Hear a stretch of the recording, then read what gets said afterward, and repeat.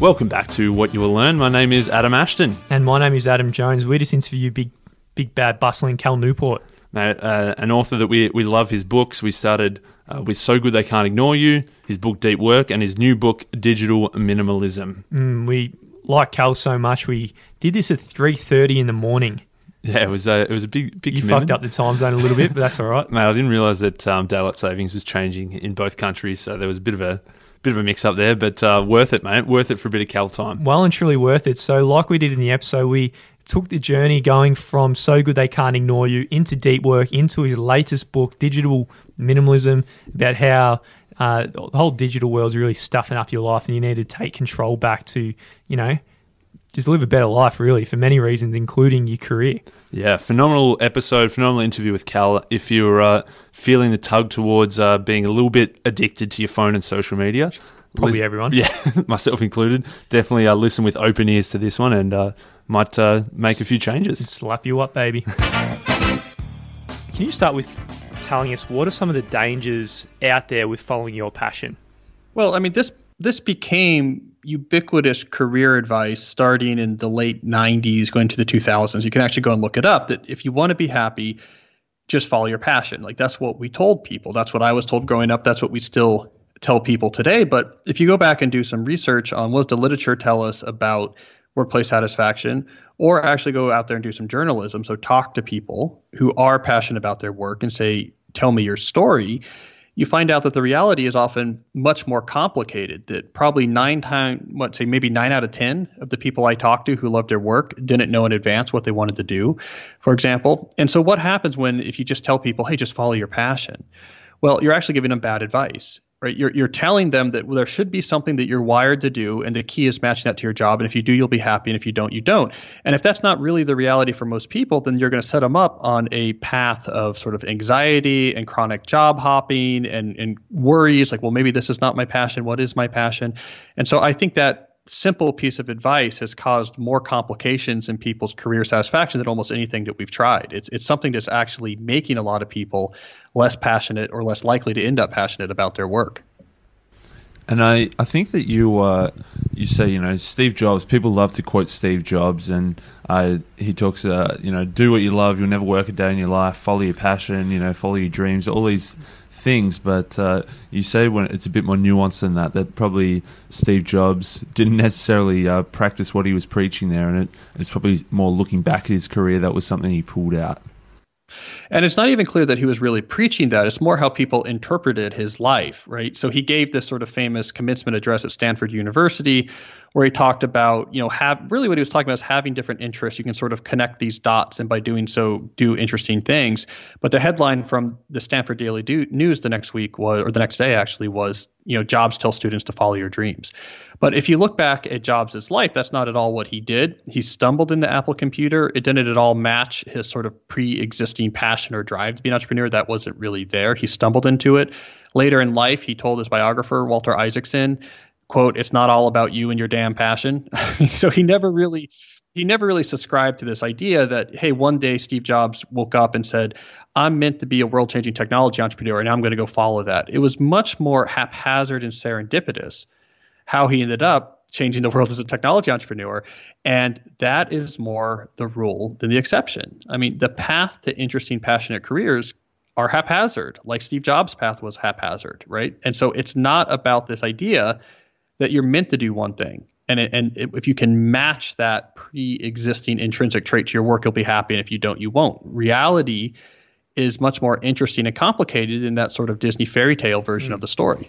Yeah, and in the book you talk about how you got the passion hypothesis on one hand, and then you got the craftsman approach, which is all about acquiring career capital. And with career capital, you can actually use this as leverage to actually direct your career to the things that can make you more passionate or seeming passionate about what you actually do. So can you tell us about how we might be able to gain some of this career capital and what we should be trading it in for to have a better career? Right. Well, so that's the framework that I uncovered as a more consistent explanation for how people end up loving their work, is that they get good at things first. So as you get good at rare and valuable skills, you build up what I call career capital. And it's that leverage that gives you in the marketplace that usually allows people to begin shaping their working life in a direction that makes it a real source of passion. And so that's the craftsman mindset. Focus on becoming so good you can't be ignored. Lots of good things will follow in your career. If you instead focus on what's my passion, is this job matching my passion, you're much less likely to get there. So you're right. The key question then is, how do I build career capital? How do I become so good I can't be ignored? And it was actually, this question that led me in large part to the book that followed that, Deep Work, which was all about the sort of underrated value of intense concentration. Because essentially, if you want to master hard things, there's no shortcut than actually just putting aside time and focusing really hard on them. Yeah, I like that. The skill element that you're. It's all about developing those skills first and those rare and valuable skills, because as you were sort of saying, there's no like innate passion that we're all born with, and we just need to go out there and find it and follow it, and if we don't find it, our passion, then we're doing something wrong. I like this approach. It seems like a much more, I guess, realistic way to be able to focus on something that you could do within your control, in that, building a rare and valuable skill. And then later you can cash it in for some of those things that you say, like creativity and impact and control. And then you're probably going to enjoy your job and your career more, rather than just thinking, oh, is this serving me? Is this matched to my passion? Yeah. Well, I mean, in the first few years, let's say after graduating university, what you should be thinking about, for example, is where you want your job to be in 5 or 10 years. Because those first, let's say, 5 years is really much more like an apprenticeship stage. What you're doing is trying to, as aggressively as possible, acquire and hone valuable skills in the marketplace, which you can then use as the foundation for building a really good life.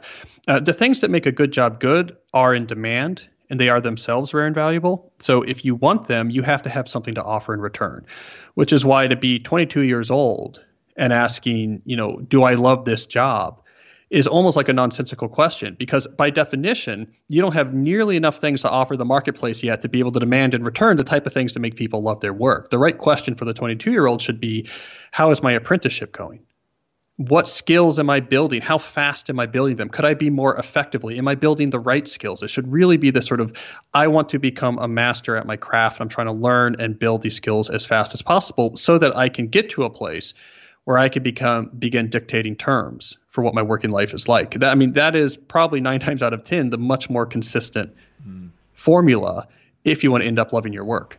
Yeah, absolutely. And it really flies in the face of some of the other advice in other books that are out there around the world, and other, like gurus, so to speak. Is there any books out there or gurus that really get you worked up, because it's giving the most dangerous advice about what people should be doing with their career, and as you said, if you follow your passion, you can end up on jobs with zero career capital and no ability to actually have a really enjoyable career. Well, certainly back in that book, I took issue in particular with what I call the courage culture, which is really widespread, or at least it was really widespread in career guru circles, where it was all about getting people fired up about this idea that the only thing holding you back is you're not courageous enough, right? You just have to be brave enough to do your own thing, quit your job, start the thing you always wanted to do. It's all just about, courage. You're just not brave enough, right?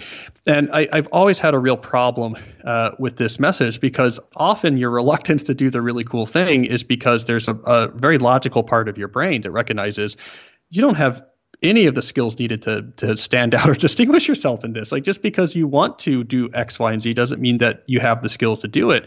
And quite frankly, once you actually do have the proper skills, it's often not as dramatic or courageous as a leap as these gurus would make it seem. You now say, I'm good at this. It's clear I'm good at this. I'm turning away work for this. It seems almost obvious that I could start my own company or do X and Y. There's almost a sense of inevitability to it. And so I always dislike this sort of fetishizing of courage, where it makes it seem like there's just some flaw in your character that's preventing you from having the life you love. And if you could just build this courage, then you would be enjoying your working life. And I think that's so much less counterproductive than the process-oriented approach of let's inventory. I mean, it's not as sexy, so let's be honest. this isn't going to get people fired up in a big auditorium. Trust me, I've stood in front of 800 people before at one of these type of more woolly conferences and said, stop following your passion, let's talk about building skills. And, it wasn't exactly a spontaneous standing ovation. But I mean, this is the reality. It's a lot less sexy, but the process-oriented approach of what skills do you have? What's your process for improving them? How did you choose them?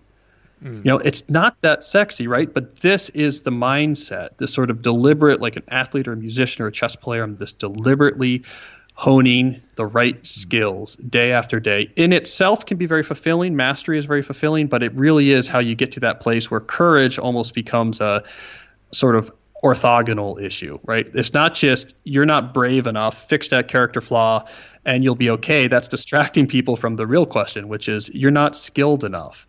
And let's get down into the reality of how to fix that. Yeah.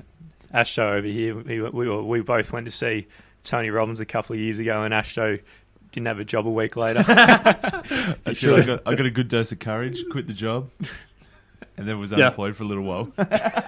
You knew how to walk over hot coals, so I mean, yeah, exactly. Exactly, that was phenomenal. So it's somewhat not counterintuitive, but it's advice, I guess, that flies in the face of what we, as we were both born in the 90s, so we were sort of brought up on the passion idea. So focusing on skills is something a little bit different to what we'd heard in the past. Another thing that I thought was different to what most people say is you said it turned down a promotion, and that things like control and autonomy are far more important than, say, a promotion or a pay rise. Right. Well, just reflect, right? If you reflect on people who you've encountered, let's say you've seen them interviewed or in documentaries, or maybe you've met them in real life, whose professional life resonates with you, just something about it makes your, soul vibrate positively, right? In a lot of those cases, probably what it is that's actually catching your attention is they have a lot of autonomy. It's like the blacksmith who's working out of his, scenic barn near the Great Lakes as he sort of works on his whatever. The organic farmer who's out there on his own land working on his fields, or the software developer who works 6 months a year that takes the next 6 months off. This was a huge part of the Tim Ferriss's lifestyle design philosophy, and why that resonated so much is because it was all about autonomy. He called it liberation, but same idea. Humans crave autonomy, and it's incredibly valuable. And so it's one of the more valuable things you can cash in your career capital for once you have very valuable skills is more control over what you work, how you work on it, when you work on it. Absolutely. Yeah. And and having that autonomy, I guess a good way of looking at it also is the opposite of autonomy is being micromanaged by a boss. And the only reason you micromanage is probably because you haven't really acquired that career capital yet. And this, as you said earlier, this really links well into your next book, and all your books really link beautifully and some incredible career advice. But in order to gain career capital, you need to have rare and valuable skills, and the way to get rare and valuable skills is to be able to put in the high quality work, which is a awesome equation you got in that book. It says high quality work equals time spent times intensity of focus, and this is where deep work can come in to really ramp up the intensity of focus part of that equation. So I'd like to just for you to just talk about deep work and the philosophy in general and how it can help people. Well, so deep work is my term for the activity where you're focused without distraction on a cognitively demanding task, right? So it's when you're locked in. You're really concentrating hard, you're really thinking hard. So maybe you're trying to produce something really hard, like a piece of writing, or you're trying to learn something really hard that requires intense, unbroken conversation. And my argument is that as our economy in general shifts worldwide, and especially in sort of Western countries towards knowledge work, the ability to do deep work is becoming more and more important. Just like if you lived back in ancient Sparta, your physical fitness would be really important, right? We'd say, yeah, it really matters. Like, you really need to be in good shape because our whole culture is increasingly built around, let's say, physical warfare. Well, right now, our culture is increasingly built around doing cognitive work, using your brain to create more value out of information. And deep work is the tier one activity if you want to be good at this. And so what's interesting, I mean, the idea came out of, in part, so good because people were saying, well, what should I do to get better at things? And basically the answer was get much more comfortable with concentrating, because if you can concentrate intensely, you can pick up new skills really fast. But as I got more into the implications of that reality, what I noticed is that, okay, not only is this becoming more valuable, not just for loving your career, but just in general for succeeding, we're getting worse at it. And this is because of whatever unintentional technological consequences of things like email and Slack and social media and smartphones, that we have a culture right now, a technological culture that partially by design and partially accidentally is radically reducing our ability to concentrate, radically reducing our ability to do deep work. So now we have a classic sort of economic supply and demand type situation where this skill, the ability to concentrate, is becoming more in demand at the same time that its supply is going down. And Economics 101 then says, okay, then the price on this thing is going to be very high. And I think that's what's happening now. That if you're one of the few individuals or organizations who systematically cultivates and protects your ability to concentrate intensely, you get this disproportionate competitive advantage in the marketplace.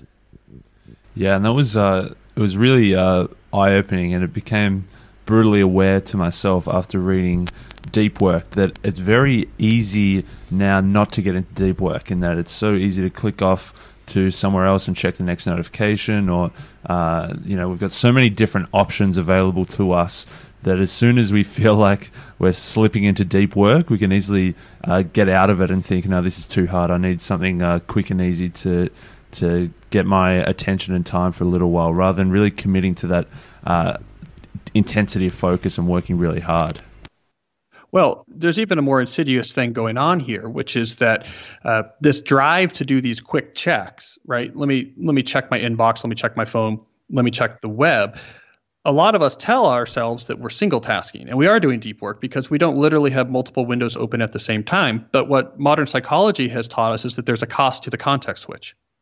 And so if I just briefly look over at my inbox and then come back to the sort of hard, demanding cognitive task at hand, there's a residue left from that switch to my inbox. Psychologists call this attention residue. That's going to reduce my cognitive performance for a while. So even though I just looked at the inbox briefly, seeing those emails, knowing I can't answer them all now, knowing I need to answer them later, now I have a non-trivial portion of my mind that's thinking about them still. Even though I've gone back to the main task, the main hard task, there's a non-trivial portion of my mind that's thinking through, what email am I going to send to my boss? And I do need to reply this. And your cognitive performance is degraded. You can't concentrate as well. You can't produce as high. And so what we're doing as a work culture is by doing these frequent quick checks. It's like every 10 or 15 minutes, inbox, phone, browser tabs. We're keeping ourselves in a self-imposed state of reduced cognitive performance without even realizing it. It's like we're all taking reverse neurotropic drugs that make us dumber.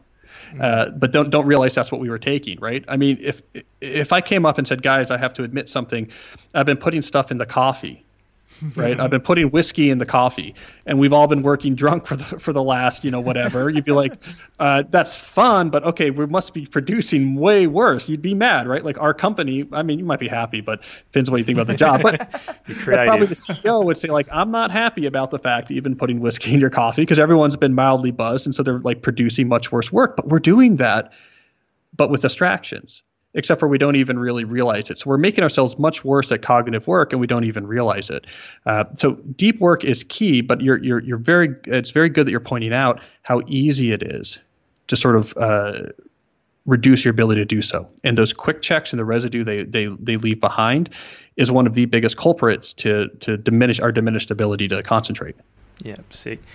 Just to tie the other two books up before we get into your latest book. So it seems like the advice we've got is to go out and acquire career capital. And with career capital, you got leverage to choose things like passion or autonomy and go toward mastery. And the way to acquire career capital is to do deep work and to get those rare and valuable skills we can use. And then the biggest risk we have with deep work is actually having this constant attention residue of swapping between tasks and not being able to go deep in anything. And I think this is where digital minimalism comes in. So can you tell us a little bit how digital minimalism connects with your other two books and how it can actually help us increase our overall quality of life as well? So here's how it came about. I put out Deep Work in 2016. And I'm on the road talking about it. And I keep getting the same reaction from readers, which is they'll say, maybe I buy this premise you have about these unintentional consequences of technology in our work life, their impact on our ability to do things like deep work. But what about the unintentional consequences of new technologies on our life outside of work, on sort of our ability to sort of flourish and be healthy and really enjoy life? Because they kept reporting that the things that are on their phone seem to be increasingly reducing their quality of their life outside of work. And so I started to look into this question and realized that, okay, not only are they absolutely right, but the forces at play in some sense are actually quite distinct. Whereas in the workplace, we had technologies like email and instant message come in that had only good intentions, but unintentionally reduced our ability to actually do our job well. And so if you talk to people in the workplace market, they sort of recognize this and they're trying to think, okay, so what do we do about this? Because everyone agrees. We want workers to feel less burnout. We want them to produce better things with their brain. What was happening in the personal space was more insidious. So like what was happening in people's personal lives is that they had sort of haphazardly downloaded these apps and signed up for these services for innocent reasons. And over time, the companies behind these things had re-engineered them to make them more addictive and more compulsive, to extract more eyeball minutes from their users. And now as a culture, we're looking up 5 or 6 years later and realizing that we're looking at our phone 150 times a day, and that we're looking at it way more than is useful, way more than is healthy, to the exclusions of things that we know are more important to us. And because of that, really feel like the quality of our life outside of work is being diminished by these same technologies that we signed up to make our life better. And so digital minimalism came out of this realization that more and more people have started to have over the past couple of years, that there's something uneasy going on in terms of their relationship with technology in their personal lives. It is so crazy to think how much we use our phones. I know that me personally, because we're reading so much, I'm reading on the train, and I look around on the train and everyone's just fully captivated with whatever's going on in their phone. And I probably get the feeling that it's probably not too much that's too exciting going on in there.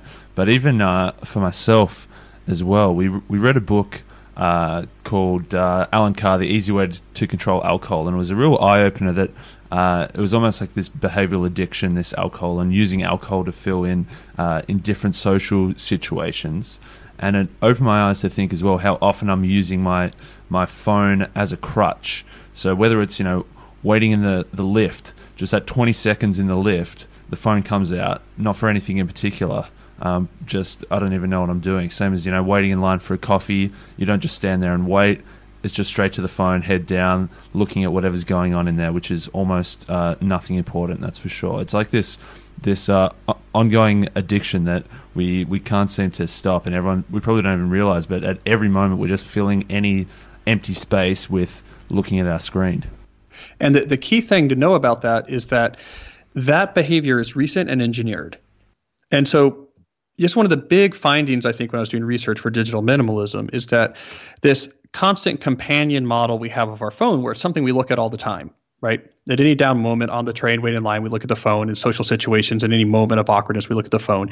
We incorrectly think that that's just fundamental to the technology.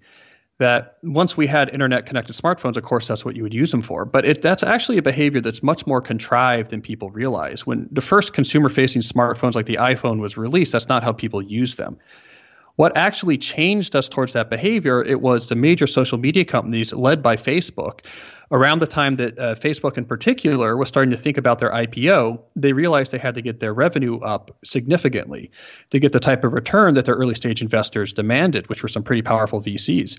To get that revenue up significantly, they had to get people to look at their phones significantly more. And so they re-engineered the entire Facebook experience in two ways. One, they made it mobile. They really started to emphasize mobile around this point because people had their phones with them all the time. And so this increased the opportunity for people to look at it. And then two, they changed the experience of Facebook from this more static thing where you post things about your life. Your friends post things about their lives. You occasionally check what's going on. They changed it away from that into, no, there's an incoming stream of social approval indicators about you at all times. Likes, which were not in the original Facebook, photo tags, which they spent millions to innovate, was not in the original Facebook, comments, retweets, hearts, favorites, all of these type of single bit or low bit approval indicators that show, hey, here's a sign that someone was thinking about you. That became the focus of the platform. And so now you put those two things together, and what you have is in your pocket, you have this icon that you can tap. And every time you tap, like pulling a slot machine handle, you can see how many people were thinking about me in the last couple of minutes. Did anyone say something about me? Did someone post a picture of me that other people could look at? That was 100% contrived. None of that was in the original social media experience. None of that was clamored for by users. But what they got by re-engineering social media to be this sort of mobile social approval indicator slot machine is that people began to check their phones drastically more often. And it did raise their revenue numbers, and it did make them a lot of money. But this whole behavior, and everyone followed suit after Facebook innovated this. They made everything became about social approval indicators and some other tactics too, like algorithmically optimized engagement. So like picking the right articles to show you to get some sort of emotional reaction and so on. They really got really good at this attention engineering. But basically about 5 or 6 years ago, they created from whole cloth this idea that you should be checking your phone all the time. It was engineered by the attention economy companies to increase their revenues. So this thing we all do now as a crutch is not fundamental to the technology. It was invented by a small number of engineers who are figuring out how do we get Kleiner Perkins the 100x return that they want on their early stage investment. Just to visualize the war on our attention, what's going on. What kind of teams of the Facebook developers and so forth? What kind of people have they got in their team, behavioral experts that we're up against when we're trying to, reclaim our attention back? Well, colloquially they call them attention engineers, and it's people that, the way they talk about it formally is that there's these metrics like user engagement minutes that they want to maximize, or average connections, how long you stay on the service or how many times you check it in the average day. They have these metrics they're trying to optimize, and they come at it from two ways. So the one direction is actually having engineers who think about the human experience and try the human brain and try to change the way the app functions in such a way to make it more engaging. And so, some of these engineers, for example, come out of BJ Fogg's Persuasive Technology Lab at Stanford, where they specialize on how to use technology to actually change people's behaviors. Then on the other side, they have the sort of machine learning AI people working on this. And so the machine learning AI approach says, let's build machine learning models that will try to learn, how do we get people to look at the app longer, right? And so this is sort of more of a blind approach to it. They build these smart AI models that just study users. If I show this, are they more likely to keep looking? If I show this, are they more likely to keep looking? And these models over time build their own sort of artificial intelligence about how to keep people on the apps longer. And so we see this a lot in sort of the types of things that are recommended in news feeds or on YouTube, like what you should watch next. There's a reason why that's so compelling. It's because there's AI models. They're looking at millions of users' reactions to figure out what works. And so we have these two forces. We have attention engineers who are sitting there and making decisions, like the engineer that decided they had to change the color of the Facebook notification alert out of the Facebook palette into alarm red, because they knew from biology textbooks that it's harder to ignore alarm red. And then you have the AI models that they're just letting loose on millions of users to try to figure out how do we keep users engaged more. And I got to tell you what's scary about the AI models is that because these are sort of unsupervised, right? This is not people making decisions. It's just a model, and that's all it's trying to do is relentlessly get user engagement up, and up, is that these models can push people into really weird places. And so like one of the consequences of just releasing AI models and trying to capture our attention is that it took something like Twitter and has helped push Twitter more towards like an outrage generation machine. No one sat down and said outrage is good because people engage more when they're outraged by something. The AI model figured that out. And you look up 3 years later and suddenly, social media can become a radicalizing force. So you have these two things going on, all of which are aimed at the simple goal: more minutes of your attention looking at the phone. And when you have that much technology and that much money on the line, focusing on that goal, you're up against this massive machinery. And so this idea that just like we're lazy or we have bad willpower, we should look at our phones less, is incredibly naive. It's an incredibly lopsided arms race that we're fighting in right now. It's just most people don't even realize it. It's pretty wild, and we sort of love this sort of borderline not conspiracy theory, but more towards that sort of what's really going on in the world. So we love hearing about that. And after I read Deep Work, probably 6 or 8 months ago, became violently aware of how much I was checking my phone. So I deleted Facebook and Instagram off the phone, which was a good first step. And then I realized that if I was checking Facebook probably twice a week and have 84 notifications, and there was a lot of crap in those notifications. There's probably only really 3 or 4 things that were actually legit things where someone was trying to contact me in some way. The rest was, someone added a photo, this page added a new video, somebody posted in this group. There was a lot of crap in the notifications, and I feel like I'm just starting to win the war now, because every time I got this page shared a new photo, I'd go to that page and then unsubscribe from the notifications. And I think Facebook's getting desperate now because they're sending me a lot of crappy notifications just to keep me in a little bit of a little bit of a reward for checking in on Facebook. Yeah, well, that's about their quarterly numbers. Just that they've been having this exodus of users, and they're trying to push back on that, but they're trying to prop things up so that the next quarterly numbers aren't so bad. So Facebook, its core product of the Facebook network, at least in a lot of countries, not the emerging countries where it's new, but in a lot of countries, is shedding users left and right, because it's really kind of an emperor has no clothes type moment, right? You step back a little bit and just look objectively at, like, what am I doing on this screen? Like, what is this, like, really weird, arbitrary interface for, like, tapping on these little pictures and putting these emojis? And it's like, this is, come on. This can't possibly be at the core of, like, being really successful or being happy or, like, living a good life or building things that are meaningful. Like, is it possible that all of our culture shifted in the last 7 years? So that's now at the core of it. And for a lot of people who step away from something like Facebook, it really can be this sort of scales falling off their eyes moment where they look back and are thinking, what was I doing with all that time? Like, how did we ever feel that it was so normal to be here hunched over, our face illuminated by this little screen as we sort of frantically swipe and tap and kind of tell ourselves we're crushing it. Meanwhile, like, while you're doing that, in the house down the street is like the digital minimalist deep workers who aren't doing any of that. And what they're doing is they're sitting there with a textbook and learning something hard, and they're laughing to themselves because they know that they're just going to dominate. They're going to learn how to do something that's incredibly valuable, and they're going to ask for a high price for it, and they're going to dominate, right? I mean, it's like there's a small number to bring all these things together, all 3 books together. There's a small number of sort of deep individuals. They're like, I know what I'm about. I'm mastering hard things like an apprentice. I'm taking full advantage of those skills when I have it.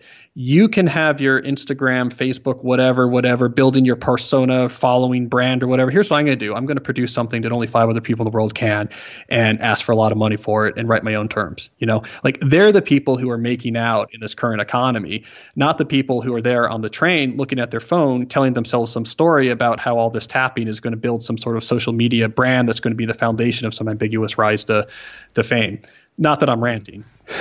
I've got a good quote here for you for the it's kind of like the crushing it hypothesis. So I've pulled this quote from the man Gary Vaynerchuk who wrote down this hypothesis, and I think it's probably good to mention, because if there's any devil's advocate that goes against what digital minimalism is, it's what Gary Vaynerchuk's crushing it kind of idea is. And he says, technology doesn't care about your feelings. If you don't adjust to the reality of the situation, you'll be left behind. Too many people are living in a world that it used to be. So if you were speaking to Gary and he told you that, what would you reply? That, that you're just being left behind, the people out there who are, claiming their attention back rather than hustling and crushing it all day, every day, and filling every single second of their lives doing, tweeting when they're doing a shit or something like that. Right. Well, I mean, what I think Gary gets right, the thing I admire about Gary is that he does point out that it's hard. Like, you want to do something, it's hard. So if he's like, if you're trying to do something hard, like, don't complain if you're not working hard. And I get that.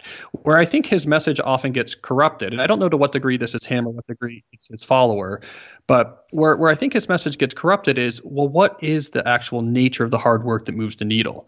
And I think a lot of his followers are too quick to think that it's just a sort of like ambiguous, constant engagement with technology will somehow alchemize into value. where I'm much more of a market fundamentalist, right? I mean, the market is brutal. If it wants things that are rare and valuable, it'll reward things that are rare and valuable. It won't reward things that aren't rare and valuable. If someone's thinking, yeah, I really need to reassess how I'm approaching technology, what are some of the practices people can do to start to claim back their attention? So at the core of digital minimalism, my most recent book, I do give a process. And it's something I pretty heavily tested. I ran over 1,600 people through it last year. And so I know a lot about it. I have a lot of evidence that it works well. And I call it the digital declutter, but it essentially says take 30 days and step away from any of these technologies that you can reasonably step away from for 60 days. And for those that you can't completely step away, put some real fences around how you use it. So not on your phone, just at certain times, cut back your use to just the bare minimum to not cause problems.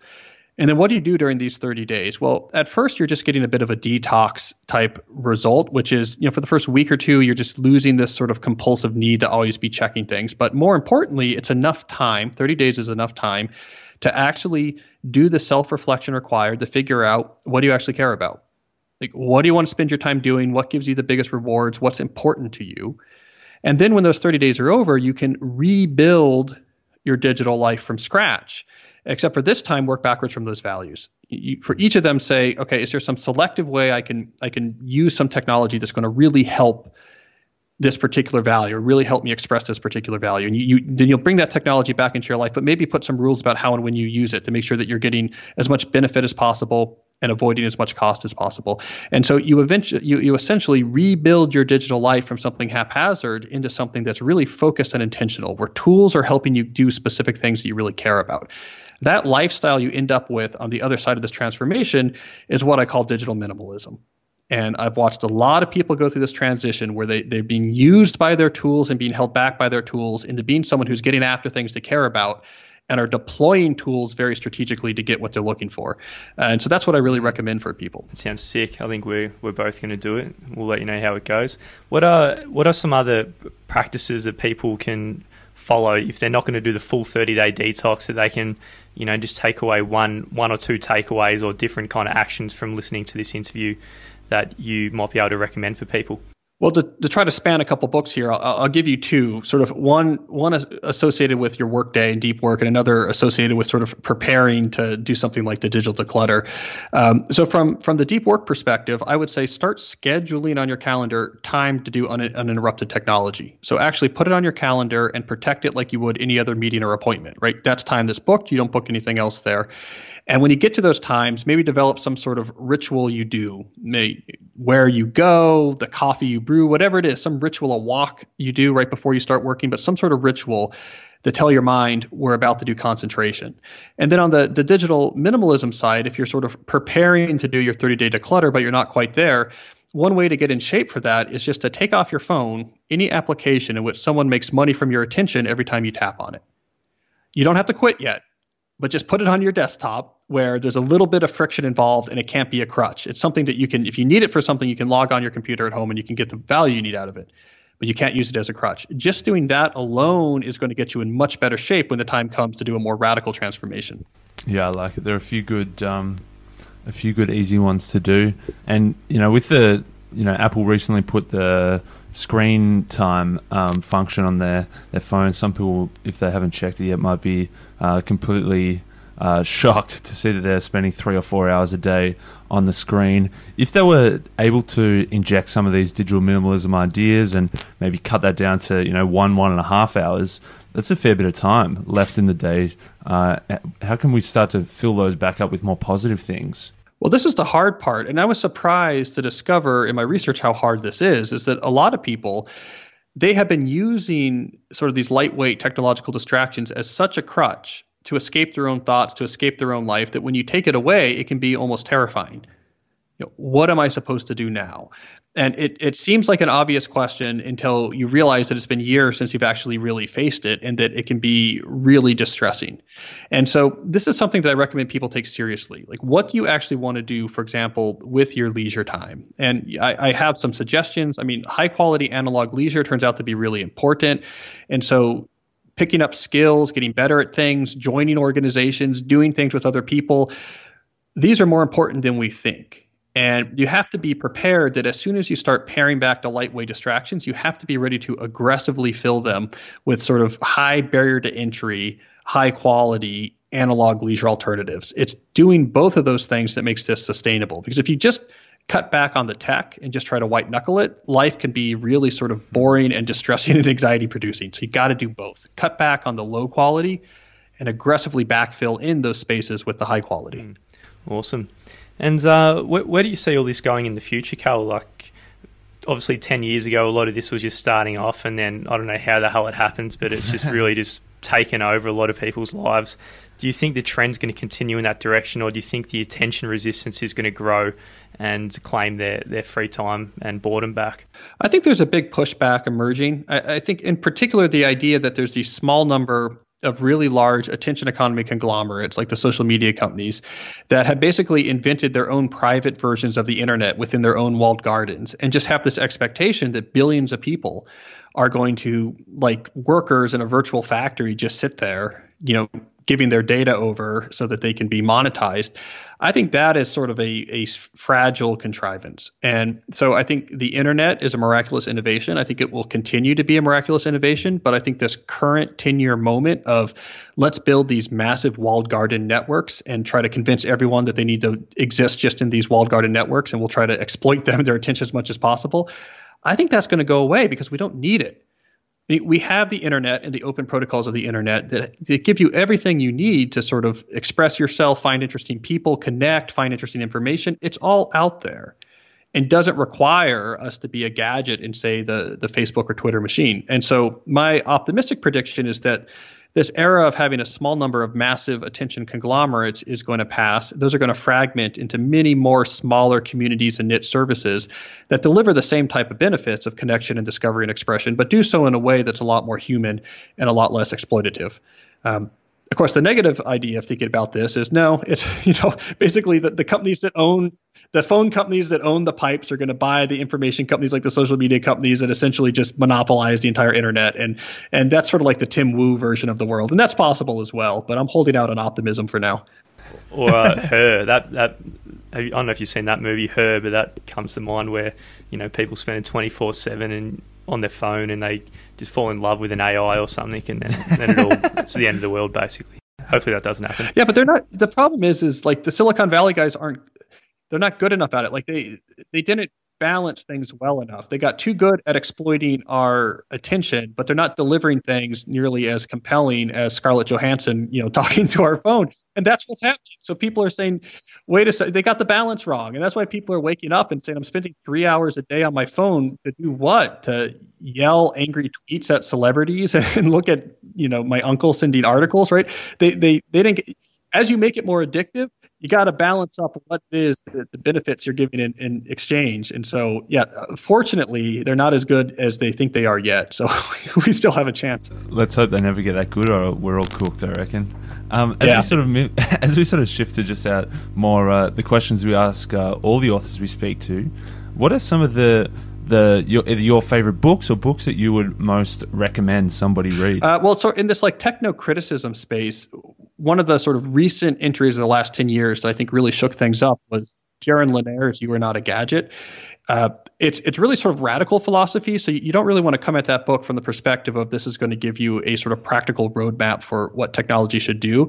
But it's also sort of a brilliant treatise on what's dehumanizing about the way we're running the consumer internet and what it could be instead. It's like having a sort of exuberant conversation with the smartest / craziest friend you know.